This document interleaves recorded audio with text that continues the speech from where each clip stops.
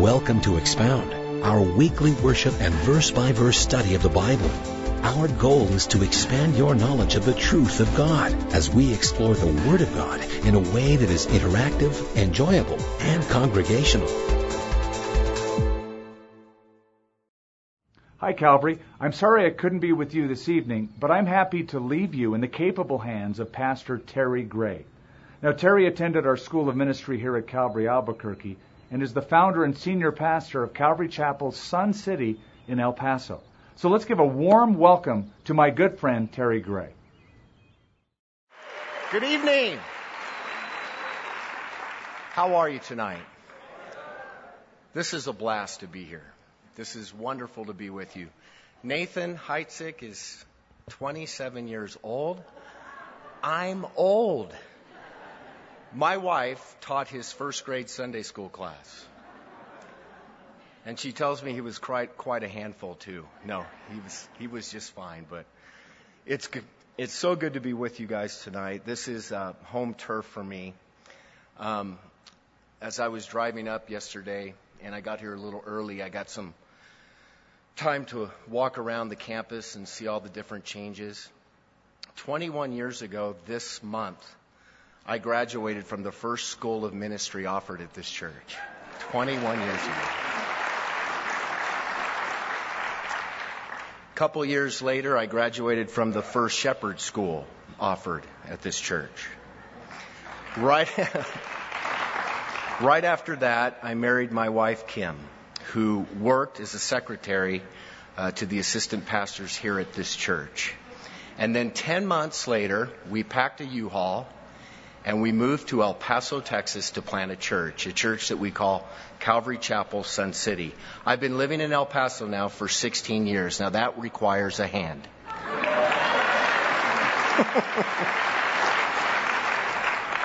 We have 3 children. My daughter, Lindsay, is 15.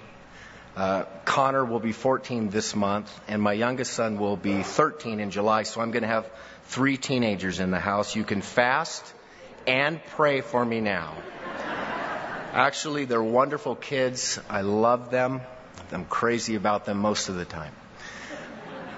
El Paso has been an adventure. There have been a lot of twists and turns. I'm pleased to report tonight that Calvary Chapel Sun City is a growing, thriving church on the west side of El Paso. God has done wonderful things, is doing wonderful things. We are thrilled to serve there. And if you ever find yourself in El Paso on a Wednesday night or a weekend, come by and say hi. I always love to connect there from people here, with people from here. And this church means so much to me. And I appreciate all of the encouragement and support that Pastor Skip, the staff, and this body has been to me over the years. You are truly a blessing. You never forget your home roots. And I love everything that God did in my life here. I look back in great fondness, and He did wonderful things. And I am so appreciative of the opportunity to share with you tonight. Tonight I want to show you a picture in the Scripture. A Scripture picture, if you will. This is a picture that I just recently noticed, even though it's right out of a passage that I think we're all very familiar with. This is a picture that is staying with me. It's haunting me. It challenges me. And it encourages me. All at the same time in my role both as a pastor and as a Christian. You find this picture in Matthew chapter 14, beginning in verse 22. So will you open your Bibles with me to Matthew 14, verse 22? I believe this is a picture of what we as the church are facing right now in our country.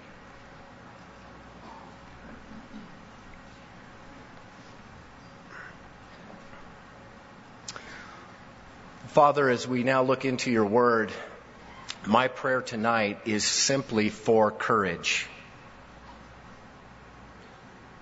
Courage, Lord. Give your people courage.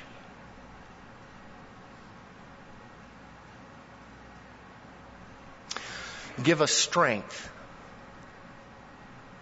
Give us perseverance to endure the challenges that we're facing right now. Raise up mighty men and women,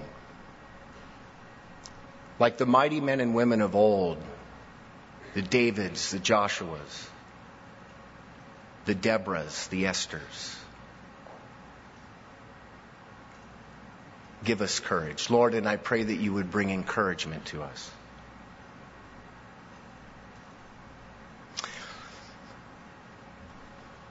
Lord, we give you this time. We ask that you would do mighty things in our hearts. In Jesus' name, amen. Look at verse 22, Matthew chapter 14.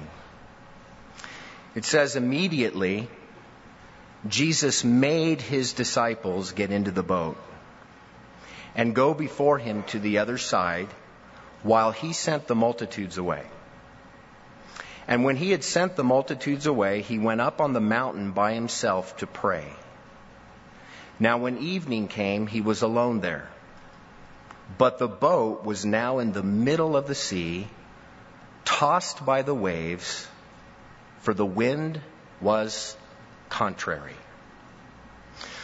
Jesus and his disciples have just spent a long, full day ministering to a large crowd. They had actually tried to get away for some rest and relaxation in a remote place, but 15 to 20,000 people found them.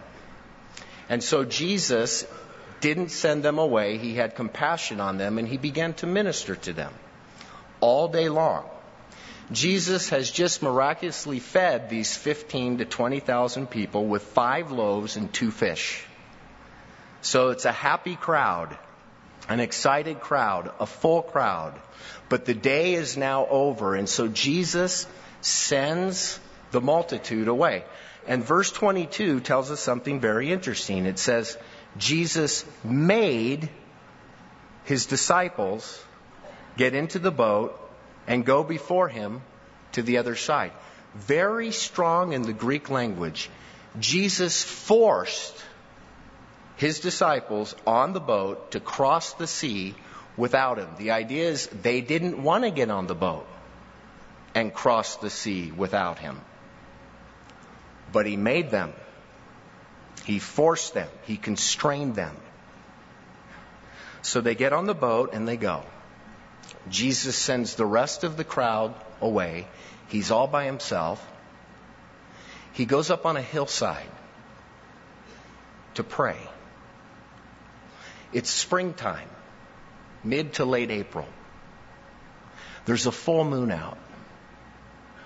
And from his vantage point, he's able to look upon the Sea of Galilee and see that boat on the Sea of Galilee. And he's looking down upon them, he's watching them intently, and he's praying for them. And the disciples begin to struggle. They run into a windstorm. The sea gets angry. The waves get nasty. They let down the sails. They take out the oars. And they begin to row. And they rowed, and they rowed, and they rowed. If you look at the timing details of this passage, those disciples rowed for about 7 to 8 hours. And they couldn't get any progress.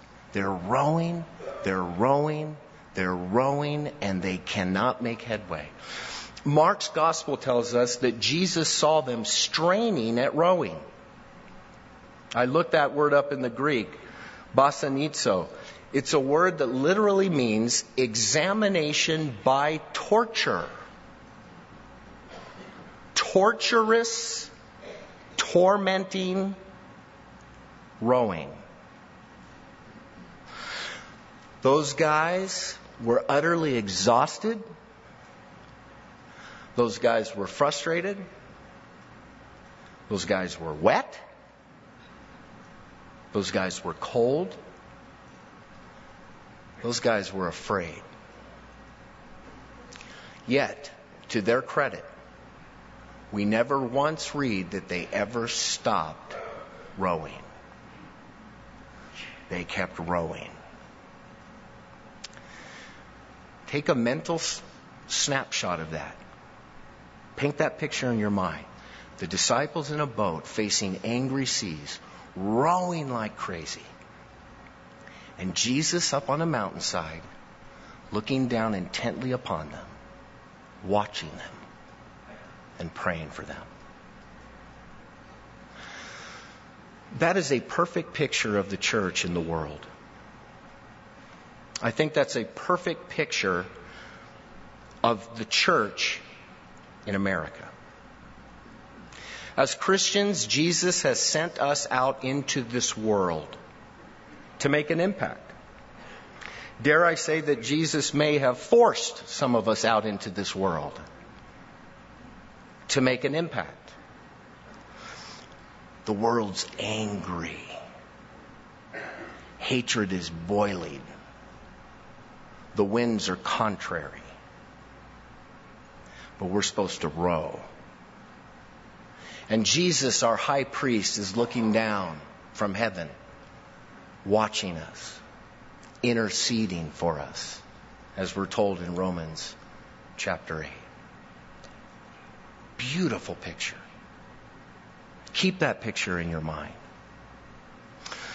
You know, I found that many early Christians in the early part of church history were enamored with this imagery. In fact, some of the earliest Christian artists painted pictures of the church using this imagery. A lot of pictures are similar. The boats in this angry sea. And you see these waterlogged, bearded, wide-eyed faces rowing, looking out into that turbulent sea. And Jesus in the distance, looking down, praying, watching. I even learned recently that the earliest church buildings, the earliest church cathedrals, had sections that were built in them where the congregation would sit, where they would hang out, where they would fellowship. Those sections in those early church buildings were called naves. N-A-V-E, from the Latin word navis, which means boat, ship. When the early Christians went to church, they went into the mothership. They went into the boat. There's sanctuary in the boat, but there's hostility outside. If you're a Christian here tonight, you've come into a big ship. And I hope you find peace and sanctuary here. But listen, do you feel the boat rocking? Do you feel the angry waves out there? The vicious, contrary winds of this society. I want to look at different parts of this picture. First, I'd like to look at the seas and the winds, the angry waves. That represents the world, doesn't it? That represents all the hostilities that we face. And I don't know if you know this yet, but it's getting pretty difficult out there for the Christian faith, isn't it? A true evangelical, biblical, Christian worldview isn't all that welcome out there anymore.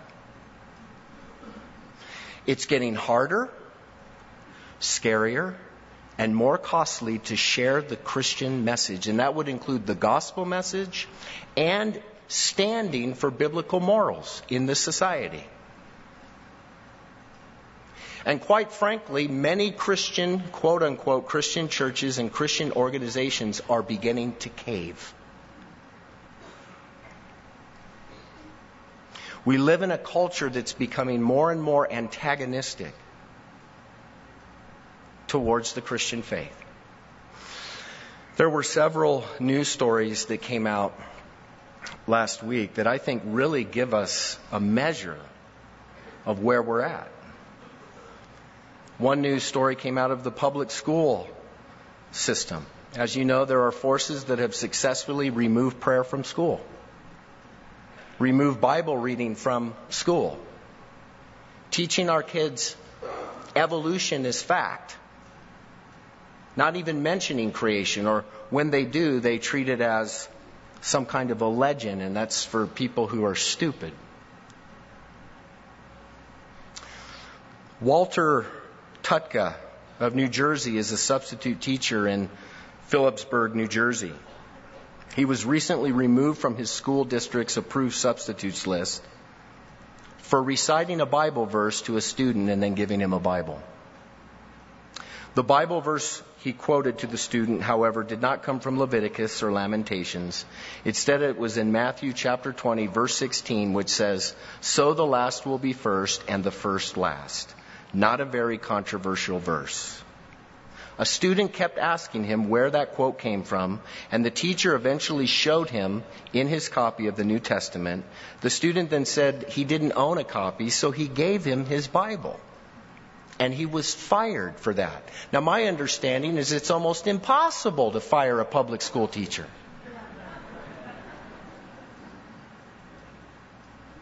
Unless you're handing Bibles out.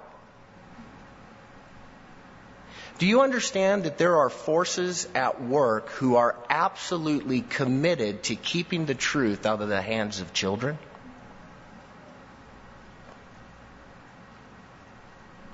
At any and all costs. And they're relentless. My wife and I homeschooled our 3 kids for the last 6 years. And we made a decision this last year. It was a scary decision. We prayed about it. But we decided that we would send them into the public school system. We've raised them in the ways of the Lord. We've trained them. And we wanted them to have an opportunity to go out there and live in the world for Christ while they're still under our roofs. So we can be with them, answer the questions, work with them. And so that's what we did. And I got to tell you, it has been tough. The world didn't disappoint me. My 3 kids have been exposed to every filthy thing that you can possibly imagine. It is tough out there. We don't teach kids truth, so what do you expect? But my precious kids, they're out there and they're making a difference. There are pockets of truth. There are still Christian teachers and Christian principles. And my wife and I are in that school all the time. They know us by name.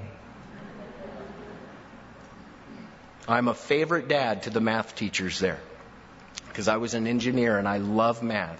And I go in and we are there. We found the other Christian parents. We found the principals, the clubs. And you know what? We're going to get in there and we're going to fight for the souls of kids. Amen?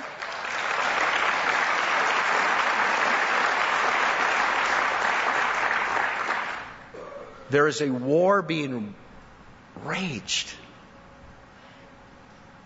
over the souls of kids. And we need to be in the fight. Then there was some news that came out last week from the military. Maybe you heard this. Actually, I remember a couple of years ago, news came out that somebody said that Christian chaplains were no longer allowed to pray in Jesus' name. You know how we as Christians, we pray in Jesus' name, amen? Can't do that. I guess you got to make prayer real general so nobody knows what God you're praying to, right? But I know chaplains ignored that and they continued to pray in Jesus' name. This story came out last Tuesday. You may have heard it. The Pentagon has released a statement confirming that soldiers could be prosecuted for promoting their faith. Religious proselytization is not permitted within the Department of Defense. Court-martials and non-judicial punishments are decided on a case-by-case basis. The statement released follows a Breitbart News report on Obama administration Pentagon appointees meeting with anti-Christian extremist Mikey Weinstein to develop court-martial procedures to punish Christians in the military who express or share their faith. Weinstein is the head of the Military Religious Freedom Foundation and says Christians, including chaplains, sharing the gospel of Jesus Christ in the military are guilty of treason and of committing an act of spiritual rape, as serious a crime as sexual assault. He also asserted that Christians sharing their faith in the military are enemies of the Constitution. Last Tuesday, later last week, the Pentagon came out with a statement totally denying it. Totally saying, nope, we're not doing that. People can share their faith in the military as long as it's an informal way. Now, I hope that's true. But my question is, who's Mikey Weinstein? And who's the Military Religious Freedom Foundation? What in the world's going on in our country?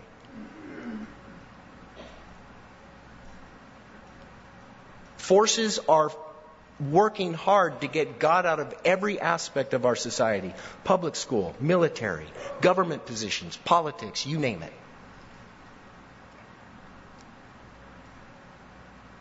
We got to row. We got to be in the fight. We got to push back. Then we think about all the different moral issues that our country has seen.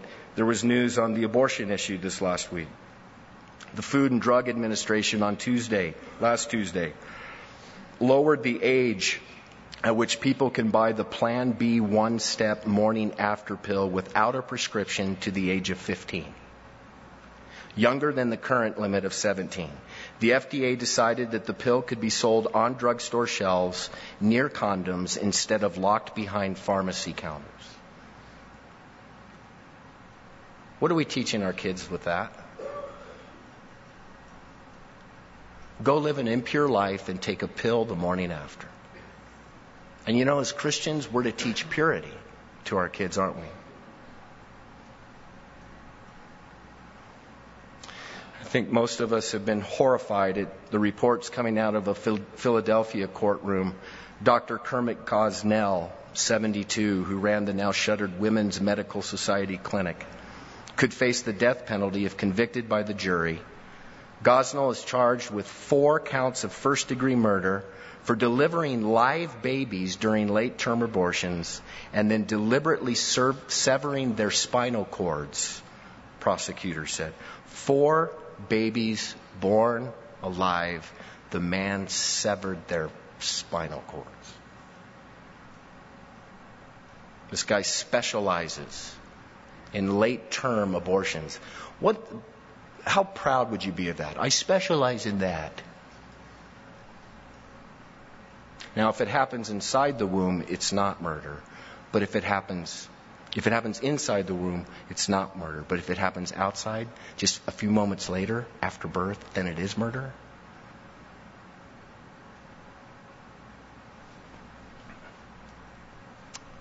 You know, in a spirit of love and grace and mercy and kindness, I say this: abortion is wrong.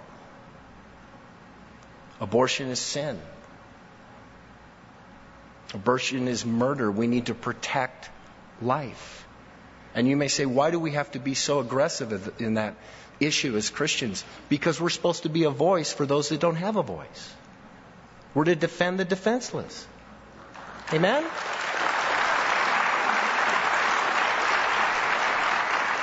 But I tell you what, if you take a public stand for that issue, you got a firestorm coming.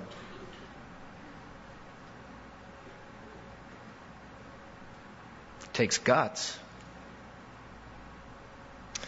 Many of you also know about the debate and the issue that's taking place in our country over same-sex marriage and all that. I read in the Albuquerque Journal today that Delaware became the 11th state to legitimize same-sex marriage.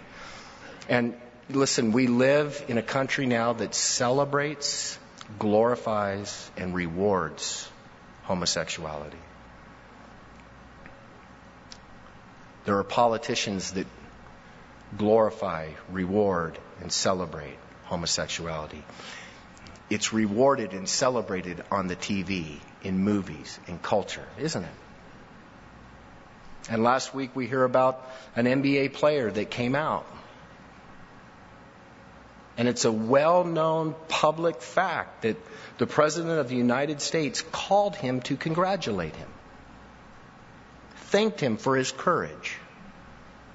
Now, I got to tell you, that's symbolic right there of where we are in this nation. Now, I get it. We live in a free country. People can do what they want. People can say what they want. People can make that opinion. But I'm tired that is the only opinion that's out there in our culture, because there's another opinion. And actually, it's the Word of God. And again, in a spirit of grace, love, and mercy, I must say, in truth, homosexuality is wrong. It's a sin. Marriage is to be between a man and a woman.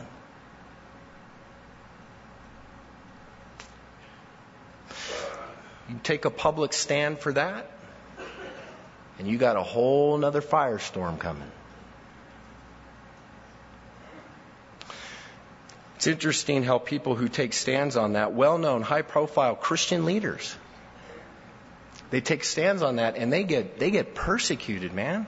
And they get banned from speaking in public. Wasn't it a couple years ago where Franklin Graham was banned from speaking at the Pentagon? Pentagon? Not the pentagram. He wasn't anywhere near that. The Pentagon.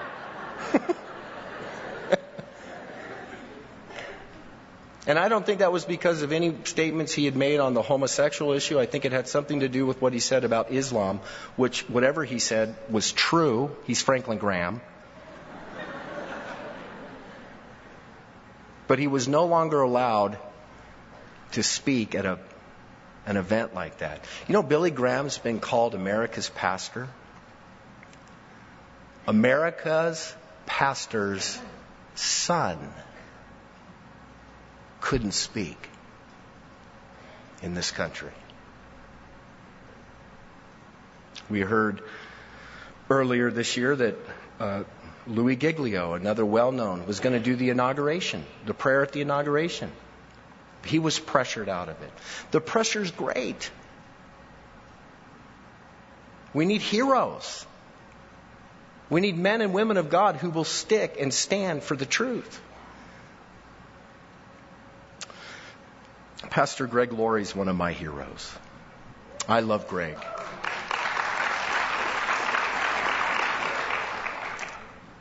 He was involved in the National Day of Prayer things happening in Washington, D.C. last week.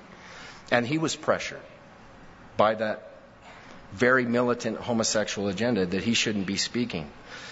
Listen to what he did. At a prayer event held Wednesday morning at the Washington, D.C. office of the Family Research Council, Pastor Greg Laurie told those gathered, "I won't back down.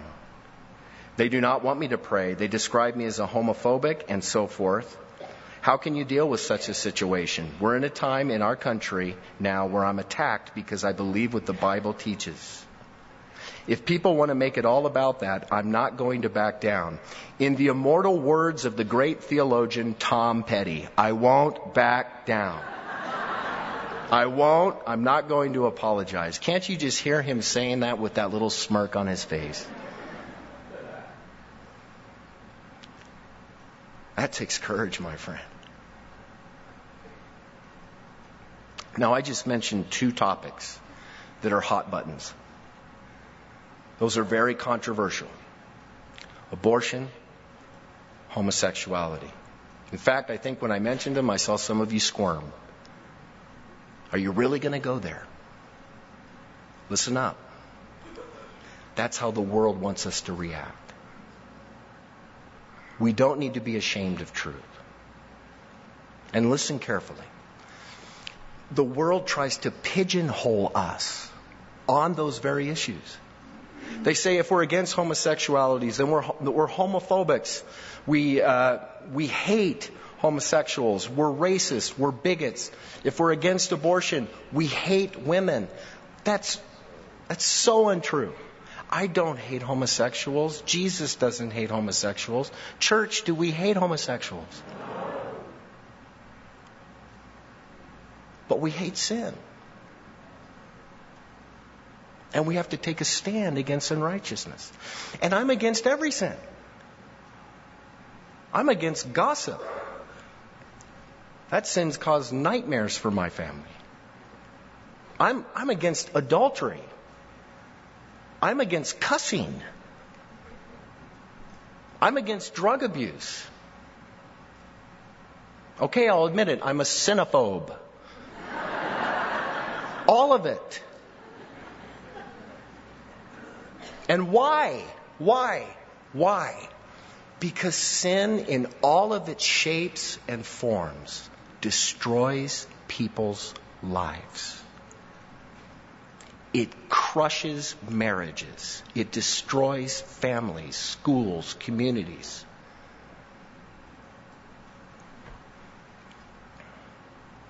And worse, it separates people from God. We should all be against sin. I always love what Billy Sunday said. He said, I'm against sin. I'll kick it as long as I've got a foot. I'll fight it as long as I've got a fist. I'll butt it as long as I've got a head. I'll bite it as long as I've got a tooth. And when I'm old and fistless and toothless and footless and toothless, I'll gum it till I go home to glory, and it goes home to perdition. Amen?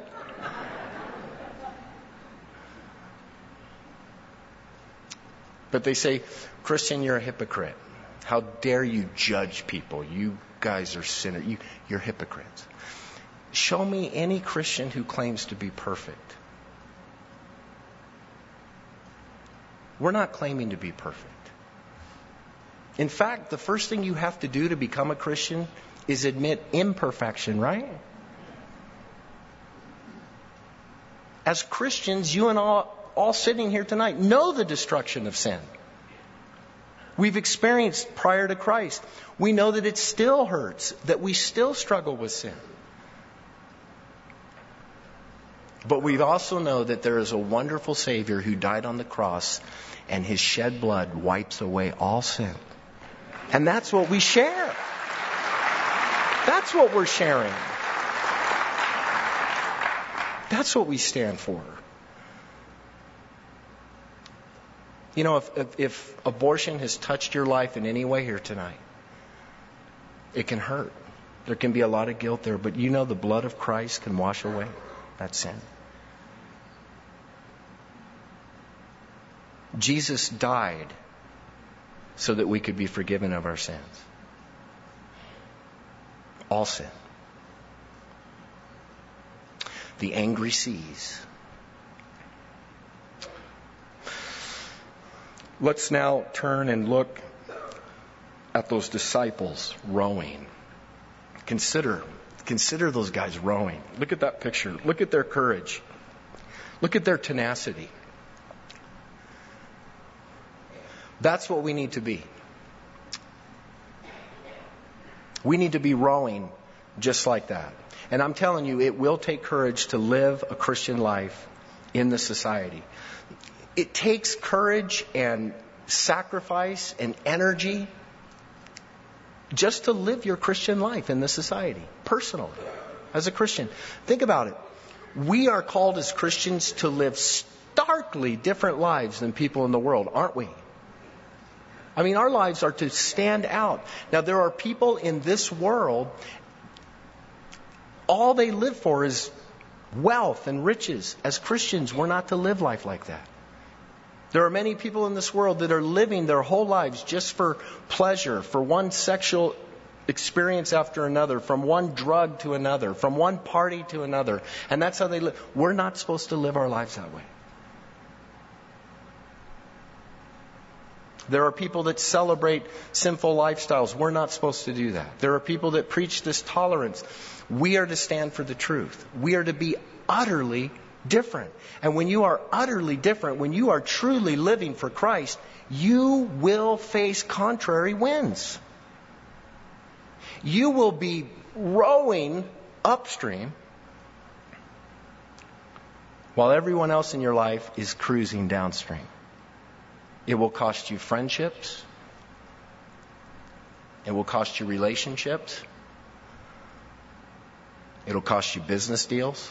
It'll cost you clients. It'll cost you promotions at work. It'll cost you something. It'll cost you good grades at school. Just last week, I had a college student come up to me and say how she had written this wonderful paper in college, but she got a D on it because she wrote from a Christian perspective. It costs. Story out of Texas. A relay team in track won this race, and they're headed for state. The anchor man, when he crossed the finish line, he went like this, thanking God. The whole team was immediately disqualified for excessive celebration. Give me a break. Somebody didn't like him giving thanks to God publicly, and they're disqualified. They're not going to state. It will cost you something. My brother and sister in Christ, it's not going to be easy, but tonight, take up an oar and row. Will you take up an oar and row? Will you follow Christ with all of your heart? The Bible also teaches that as Christians, not only are we to live a different life in this world, we're to be involved in ministry. We're to actually be out there helping people, showing the love of Christ to people, sharing the gospel with people, reaching out with energy and effort. All of us are called to be in the ministry in some way, shape, or form. And when you find your place in the ministry, it's a wonderful place. You know where you are. But ministry isn't always glamorous, and ministry can be very, very difficult. And there are some times when you're in a ministry and you're rowing, and you don't even think you're getting anywhere. But you got to keep rowing. There's a ministry in El Paso. It's the El Paso Rescue Mission. And they minister to the homeless community in El Paso. Incredible organization. We support them as a church. We send teams to help feed. But I'll never forget, a couple of winters ago I was there, very cold out, and the place was packed. Every bed was taken. And there was this poor man who had just come in, and they didn't have a place for him, so they kind of sat him on a chair over here in the lobby area. And I will just tell you, this man smelled like a sewer. He was high on who knows what. He was passed out, and he was sitting there drooling all over himself. And I'm going to be honest with you. I look at a guy like that and I think, what do you do with that? What do you do with that? But there are people in that mission who love people like that, clothe them, feed them, hug them, dry the drool, and share the love of Jesus Christ with them. They're rowing. Those are the heavy lifters in the body of Christ. We need to come alongside and help. Missionaries. You know, we think of missionaries, and some of us, I think it's so glamorous. But I mean, they're doing some tough work. They're leaving the comforts of home, right? They're out in all kinds of different places. A missionary in Africa was once asked if he really liked what he was doing. His response was shocking. "Do I like this work?" he said. "No. My wife and I do not like dirt. We have reasonable, refined sensibilities. We do not like crawling into vile huts through goat refuse. But as a man to do nothing for Christ he does not like, God pity him." Liking or disliking has nothing to do with it. We have orders to go, and we go. Love constrains us. Heavy lifters, rowers. You know, pastoring a church. I know a lot of people have a thought of that, you work a few hours on Sunday and a few hours on Wednesday night, and the rest of the week you just play golf and you have all kinds of time. That's not how it is. I can't even begin to imagine the pressure on Pastor Skip's shoulders. And I think about the assistant pastors that serve faithfully at this church behind the scenes. You have no idea what they do. They're rowing. Hey, getting involved in a men's ministry, a women's ministry, a youth ministry, a children's ministry, a hospital visitation ministry, a prison ministry, a marriage ministry. Get in there. I will warn you, you will get beat up. It does get hard. You will be wounded. The world will hurt you. The devil's after you. And unfortunately, sometimes you even get hurt from brothers and sisters in Christ. But you can't give up. You got to keep rowing. Amy Carmichael wrote a beautiful poem. Hast thou no scar? No hidden scar on foot or side or hand? I hear thee sung as mighty in the land. I hear them hail thy bright ascendant star. Hast thou no scar? Hast thou no wound? Yet I was wounded by the archer's spend. Leaned me against a tree to die and rent. By ravening beasts that compassed me I swooned. Hast thou no wound? No wound? No scar?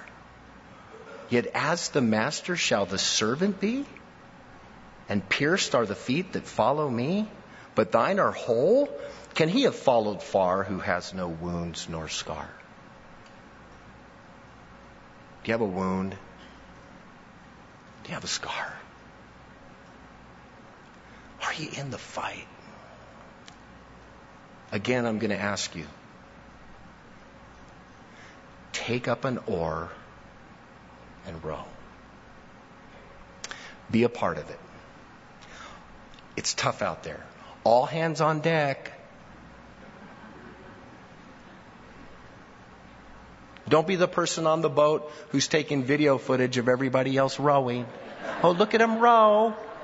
Don't be taking the snapshots. Don't be the person on the boat who's reading the good book on rowing. Yes, read the Bible. But do what the Bible says. Amen. I want you to look at another part of this picture now. The best part. Jesus. We've seen the world. We've seen those disciples. Now look at Jesus. Now, Jesus is up on the mountaintop watching and praying. But he doesn't stay on the mountain. Look at verse 25. Now in the fourth watch of the night, Jesus went to them walking on the sea. Right between 3 a.m. and 6 a.m. after they've been rowing for 7 to 8 hours. Jesus comes off the mountain and he begins to walk on the sea right towards their boat. It wasn't hard. He didn't have to fight to keep his balance. He wasn't tossing about. He walked right on that sea, right over that angry sea, as easy as you and I might walk down a sidewalk. Walking right over the things that scare us. Verse 26, when the disciples saw him walking on the sea, they were troubled, saying, "It's a ghost." And they cried out in fear. Loose paraphrase, Jesus scared his disciples half to death that night. Walked right by the boat. They scream. It's in the Greek, it's a loud scream. Horrified. They thought they saw a phantom. Verse 27, but immediately Jesus spoke to them, saying, "Be of good cheer.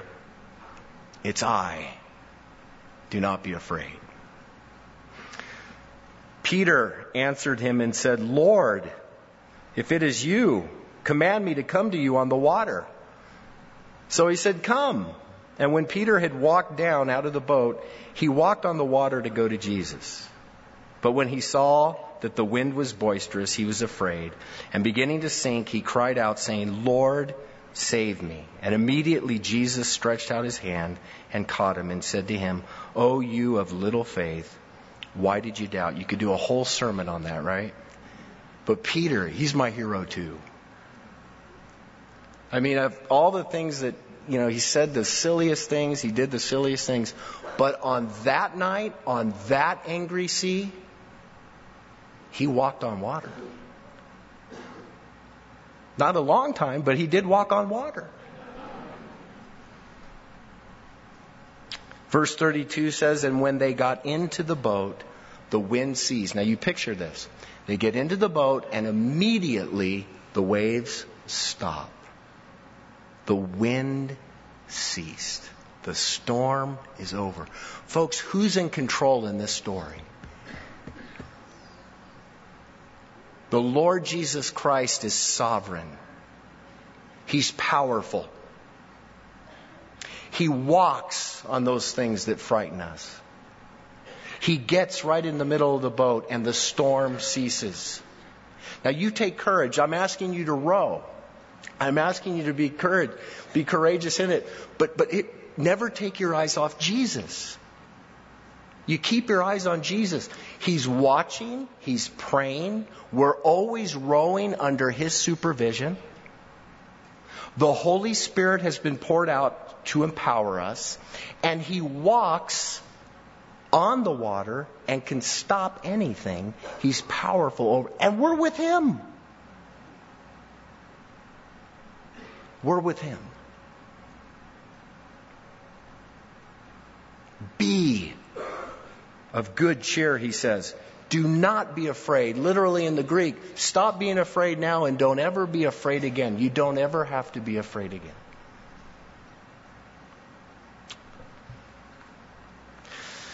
Those disciples saw Jesus do amazing things that night, didn't they? I mean, let's admit it. It was a difficult night. They worked very, very hard. But in the end, look at what they got to see. Jesus walking on the water.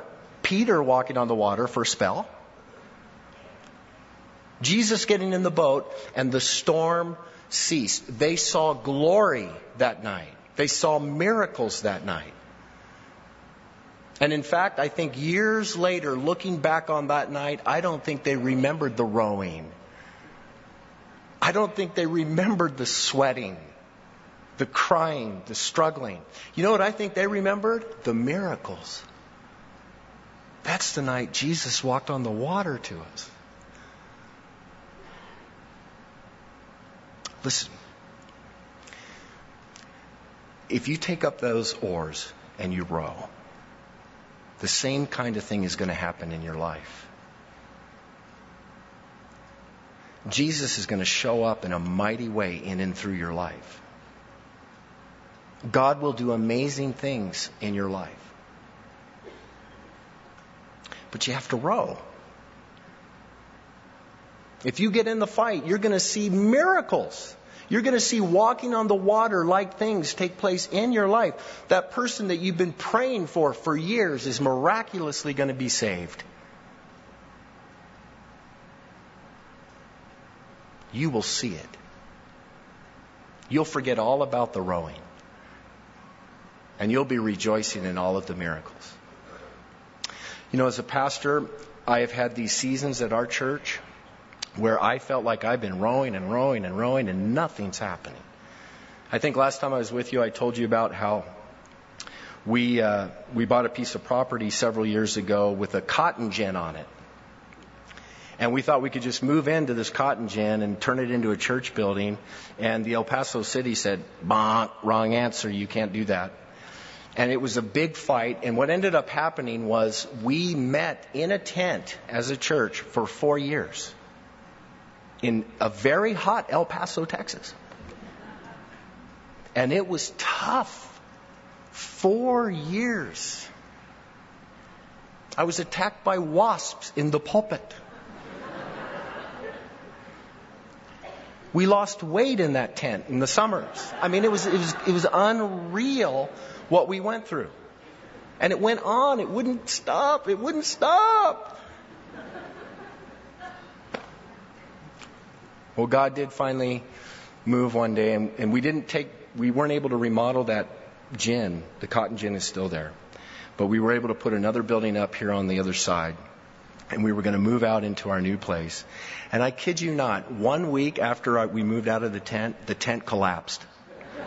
It was as if God willed that tent to stay up for 4 years. But we went into our own, and I was so excited about it. There was a man who came up to me towards the end of our tent experience there. And he said, Pastor Terry, I'm going to miss this tent. And I am so glad you didn't pull down that gin, that cotton gin. I said, well, explain. He said, I don't know if you know this, but at cotton gins, they bring cotton and they refine it. Cotton actually gets refined through the gin. They take out impurities. He says, I want you to know that I got saved at your church about 3 years ago in the tent, and God has been refining me ever since. And come with me. And he took me out behind where we met in the tent area and in the cotton gin. And he said, right here is where me and my buddies in high school began using cocaine. We spent all our weekends here. This is where I became addicted. This is where I became abused by this world. But I want you to know this tent, this cotton gin is now holy ground. Because I've met Jesus and I've been refined. Listen, that fills up the gas tank. When Christ shows up, and He will, you'll see miracles. But you got to be out there rowing. Some Christians never experience that because they never take up an oar and row. One commentator said, if you never climb a mountain, then you'll never bruise your shins, but you'll also never stand on its peak, exulting in victory in the alpine air. Never play baseball and you'll never strike out, but you'll never hit a home run either. Never obey Christ and you may miss some of life's contrary winds, but you also never know the winds of the Holy Spirit in your sails, bearing you on in service and power. You know, the disciples discovered something else that night. They got a whole new understanding of who Jesus was. Look what they say in verse 33 when He comes into the boat. Then those who were in the boat came and worshipped Him, saying, truly, you are the Son of God. That was the miracle, that you're the Son of God. Up to this point, they knew Jesus was from God. They knew He was special. They'd seen Him cast out demons. They'd even seen Him still the storm before.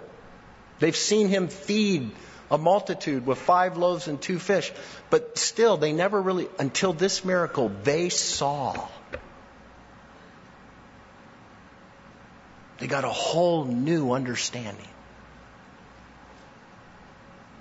And when you take up those oars and you row, you will get to know Jesus Christ so much better. He'll blow your mind. He'll use your life.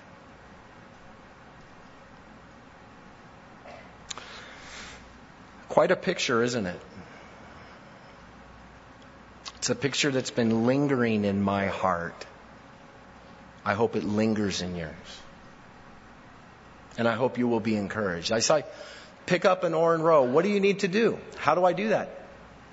Go out and tell people about Jesus. Don't be afraid to take a stand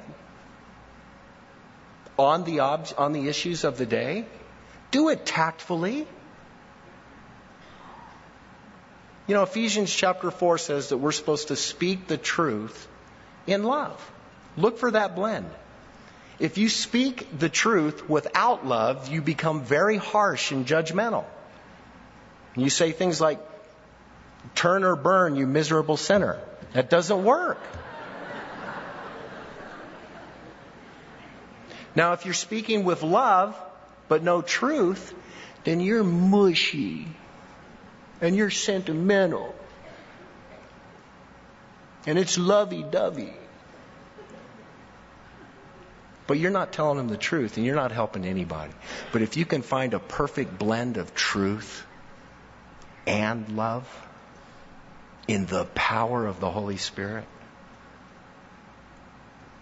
oh, watch God move. Watch Him move. There are 3 groups actually in this picture. There are 2 groups in the boat. Those are Christians. But within the boat of the Christians, there are those who are rowers and there are those who are watchers. And I want to invite you tonight to become a rower. But I think there's also another group. There's a group in the sea. There's a group in the world. There's a group being tossed around. Drowning in sin. Turmoil in life.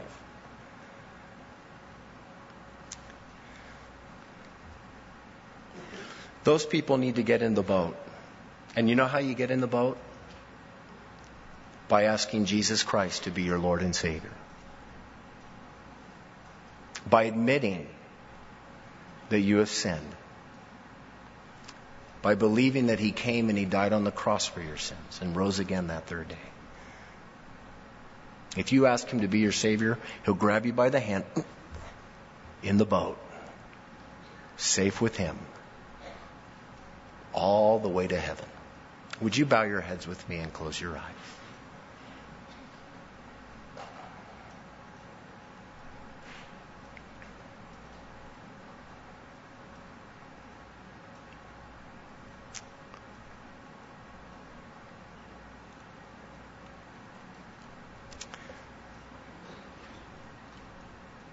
Take some time and think through what we've just considered.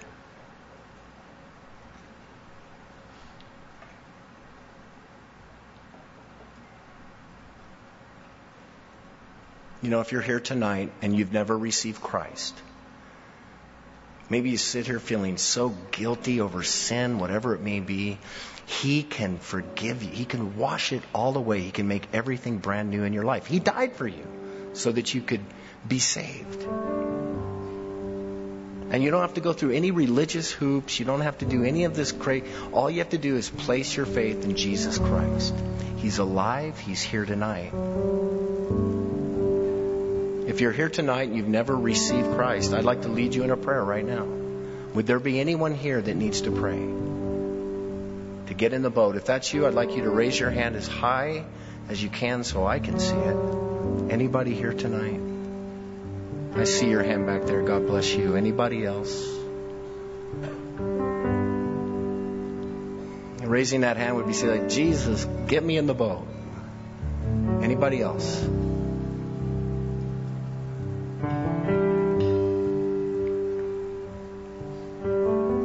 Would you pray with me then?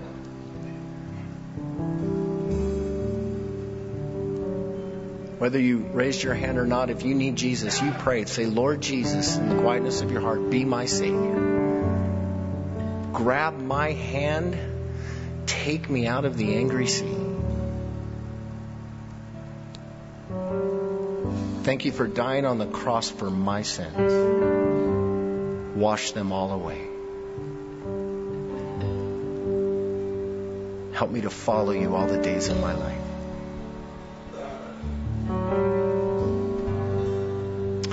If you prayed that prayer to receive Christ, then you need to come forward and share that with somebody right after the service so that we can help you in your walk with Jesus Christ. Let's stand, and as we stand, Father, I once again pray for courage. I pray for strength. I pray for the power of your Holy Spirit upon our lives. Lord, give us the right blend of love and truth. Use us in mighty ways, Lord. Lord, even for the young Christian, I pray they begin to take even baby steps. Use your church, Lord. In Jesus' name, amen. Bless you.